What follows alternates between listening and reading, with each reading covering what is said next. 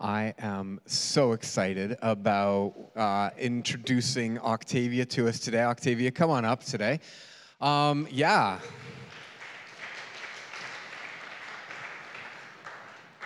Octavia is going to be taking our final service on building family. And I asked Octavia because she is a professional, she is a psychotherapist, she has studied family dynamics, she has lived experience, and she is full of the Spirit of God. And so it was really, really cool when we were meeting, talking about this. Just her experiences and her understanding of Scripture was so apparent to me that I was like, I could not be more excited to share the platform with her today and to let her take this, because God is going to speak wonderfully through you today. So I pray that we will hear and listen to the words of God coming through Octavia's mouth today, and that we learn in great ways. God bless you, Octavia, as you speak. Thank you, Rob. Hello, everyone. I'm very excited and honored to share the last segment of our sermon series on building family. Throughout the series so far, we've learned about the importance of having honor, having crucial conversations, and passing it on through mentorship. So today I'm going to be looking at choosing our family legacy. So let's start by reading our passage for today from Ephesians chapter 5, verse 31 to chapter 6, verse 4. For this reason, a man will leave his father and mother and be united to his wife, and the two will become one flesh. This is a profound mystery, but I am talking about Christ and the church. However, each one of you also must love his wife as he loves himself, and the wife must respect her husband. Children, obey your parents in the Lord, for this is right. Honor your father and mother, which is the first commandment with a promise, so that it may go well with you and that you may enjoy long life on the earth. Fathers, do not exasperate your children. Instead, bring them up in the training and instruction of the Lord.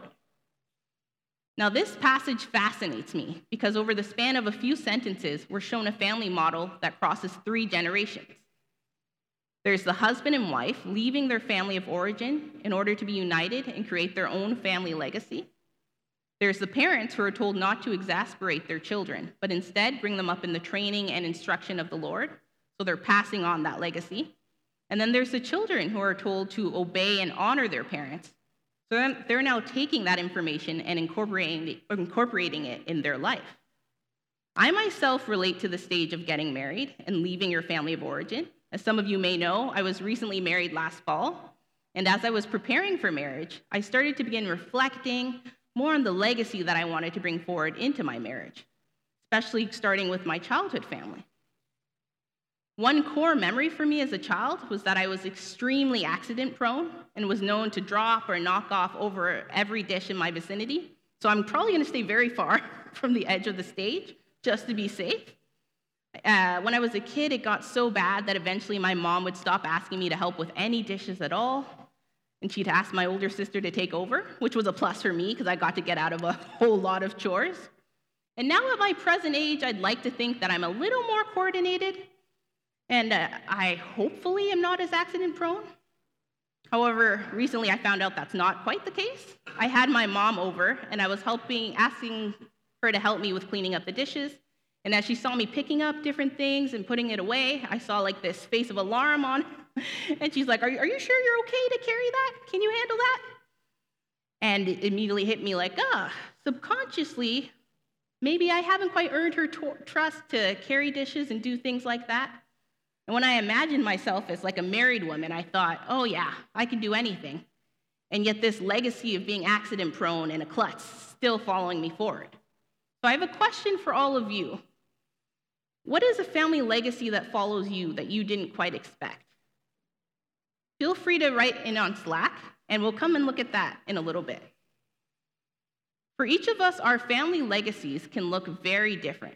There's so many family structures that can make up a family, and yet we all come from some form of heritage. For those of us raised with parents or guardians, legacy may have been passed on through sharing values and communicating messages that cross the generational gaps. Through these acts of passing on, we often develop our own lived experiences and build core beliefs about the world around us. Through our engagement with family legacy, we become this living link between the past, present, and future. And I think that's so cool because it's like we're time traveling through our thoughts, our feelings, and our mannerisms. So now I want to go back and look at some of the Slack comments that you wrote and see if there's any interesting legacies. I see one that says, I'm known to be impulsive. I think I've matured beyond that, but maybe not. I'm going to give some time to see if anyone else has some more to add. As a psychotherapist myself, I've worked with individuals, couples, and families who, in one way or another, spend time unpacking the impact of their family legacy on their present life. A key theme I often see are individuals struggling with tension within their families as they experience the growing pains of maturing and transitioning in life. For some people, this begins in the teenager phase when they're starting to distance themselves from family and form their own identity. For others, it's determining your own parenting style when you become parents. So I'm curious as well, adding to the questions, what are some of the differences you've noticed between your family of origin as you've gone through different life transitions? So what's something that's different about you from your family of origin?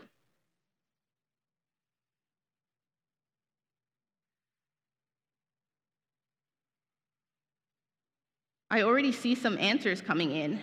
Some people saying, I'm considered fairly independent from the rest of my family, not being that involved in the community, becoming a mother. Didn't really believe that would happen. Someone said I married up, so now my house is clean. As we transition through life stages from childhood to adulthood and start developing more differences, we do something that clinically is called differentiation of self.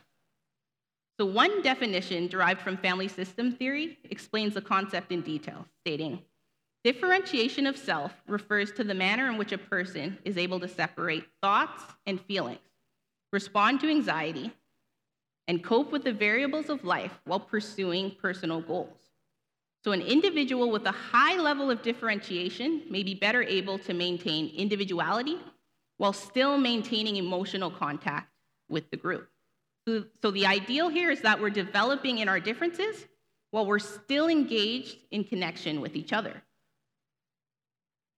As we age, we may notice that our individuality may lead to differences within our family that motivates us to make our own unique decisions. We start to form our own opinions, we build our own values, and we might have relationships that don't always align with our family of origin. So I'm going to pause for a moment and let that definition sink in a little bit and check back in with our Slack comments.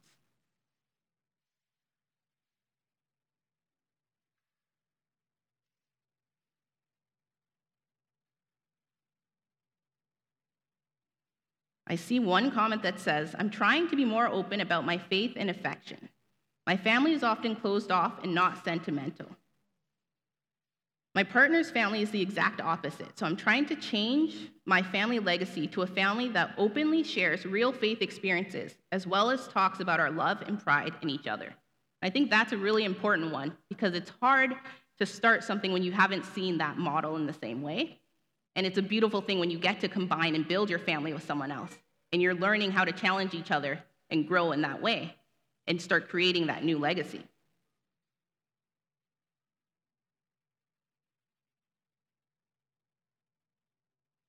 See another one that says, definitely more affectionate than my parents.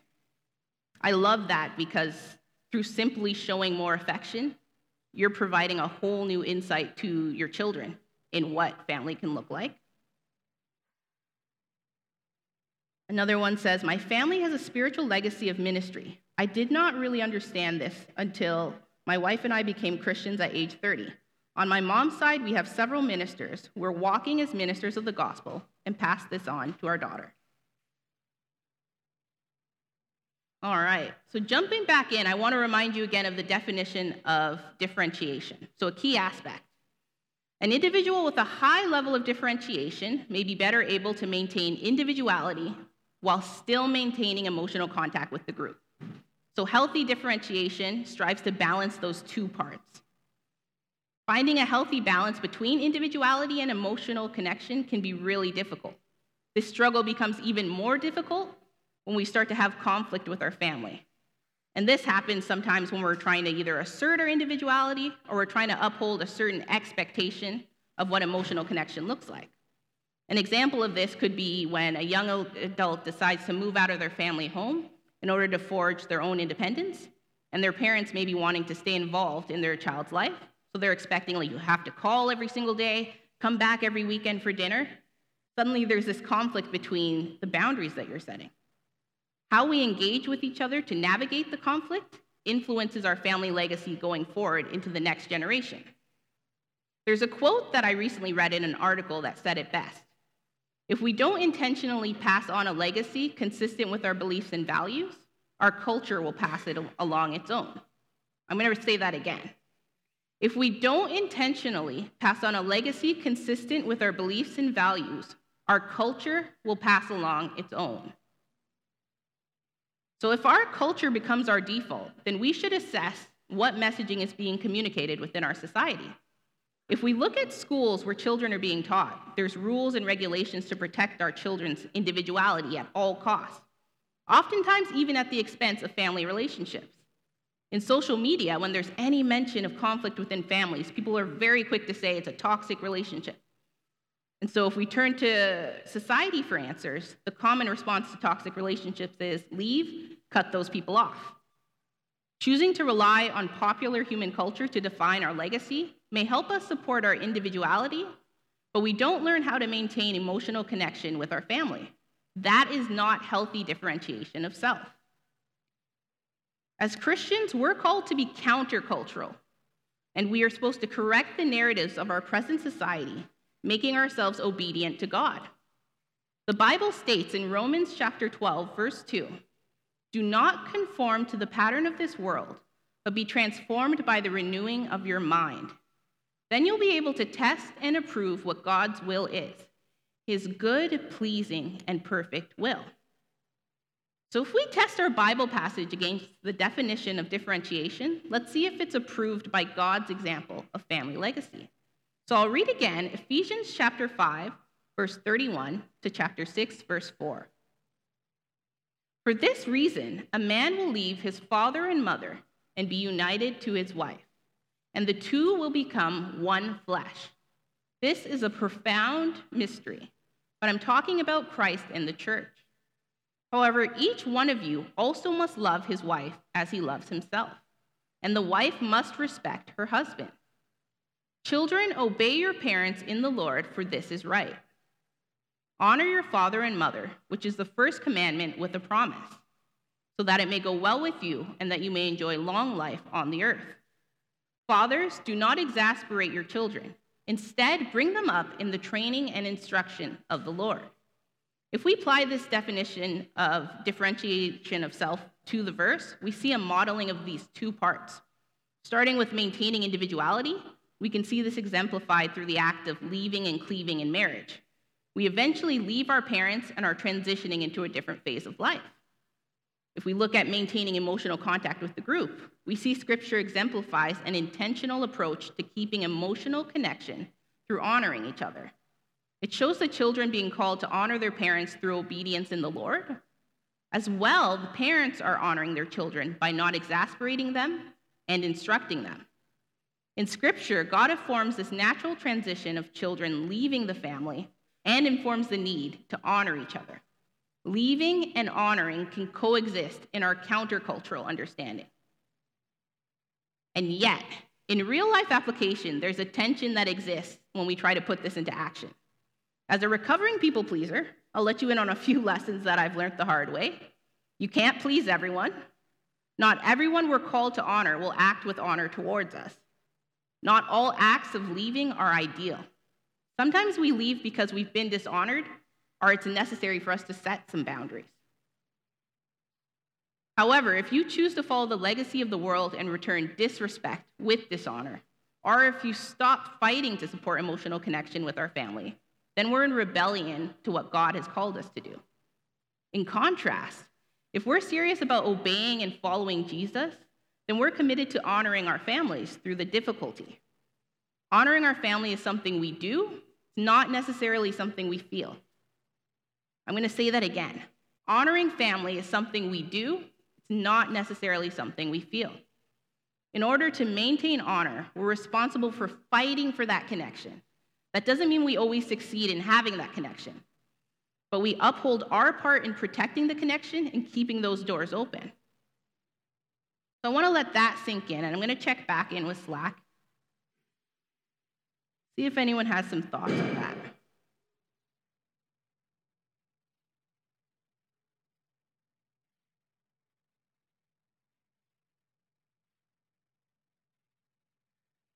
See, someone wrote, counterculture walks a fine line between grace and bigotry.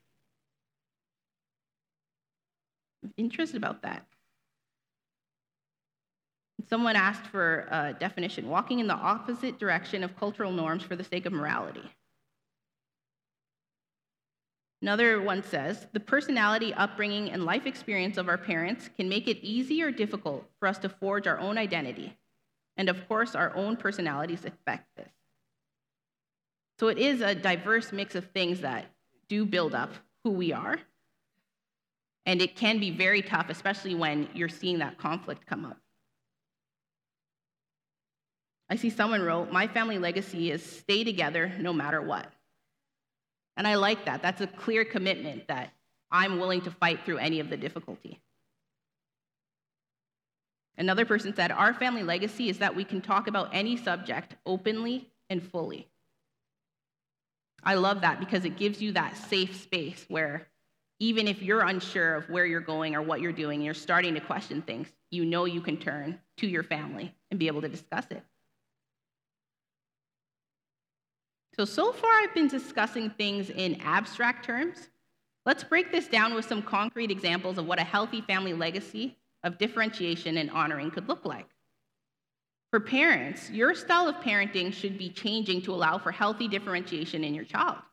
You can adapt your techniques to the situation and maturity of who you're dealing with. This progress may look like changing the time of curfews, increasing responsibility, allowing your kids to put away dishes for a starter in my case.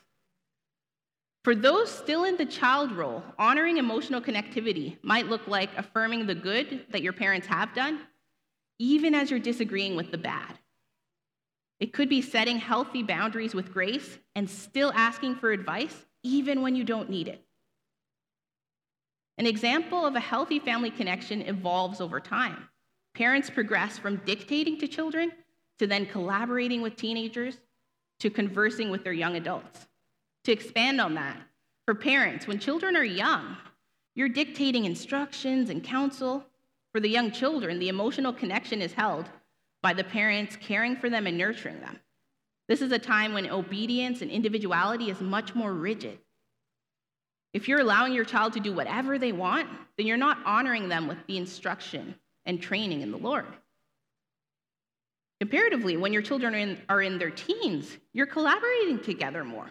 That means the teens are exploring increased individuality, and their parents may be learning to manage their expectations of appropriate emotional connection based on the context. When your children mature into young adults, you're no longer expecting obedience. Instead, you're conversing about the mutual expectations that you have. This is a time when emotional connection may not be as convenient, and individuality can be most prominent. Connection can be built through learning a new way to relate to each other. So let's check back in Slack and see if there's any more thoughts and comments.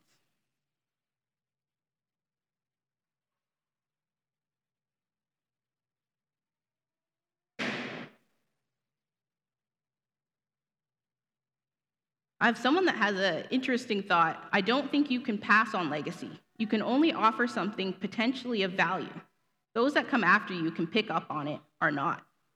And that's the interesting thing about legacy is it's both something that you play a part in, but it also deals with someone else's choice. You can lay as much of a groundwork as you want. Doesn't mean it's going to continue after you. But you have, again, that responsibility of what am I going to fight for? What am I going to bring forward?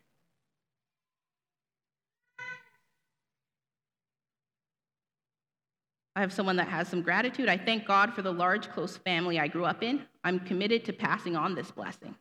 And I love that because not everything is about creating your own thing or like rewriting the whole story of family. You can also have a family that has many different values that you want to pass on and bring forward.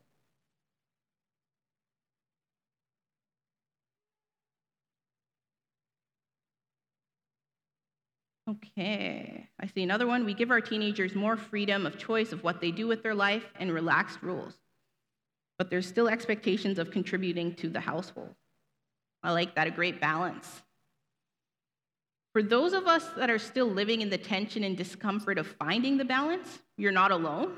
There's many things we cannot control. And despite our best efforts, we still may not get the ideal emotional connection we seek. What we can control is how we respond as a foundation of our family legacy. We can continuously aim to choose a legacy of honor and connection, in contrast to a world full of division and disconnect. So I'm going to end with a scripture from Joshua 24, verse 15. But if serving the Lord seems undesirable to you, then choose for yourselves this day whom you will serve, whether the gods your ancestors served beyond the Euphrates or the gods of the Amorites, in whose land you are living. But as for me and my household, we will serve the Lord. Let's close in prayer.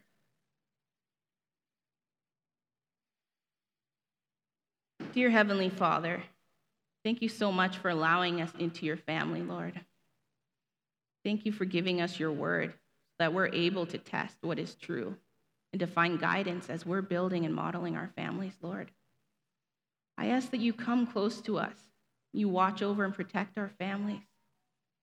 I ask that you reach your healing hand, Lord, and be able to bring a new form of bonding and connection and honor, Lord. May you heal the pain that may be passed on through our families. May you allow us to be the ones that break any cycle of hurt, fear, and division, Lord. And may you strengthen us to be able to fight the fight for connection. In your holy name, amen.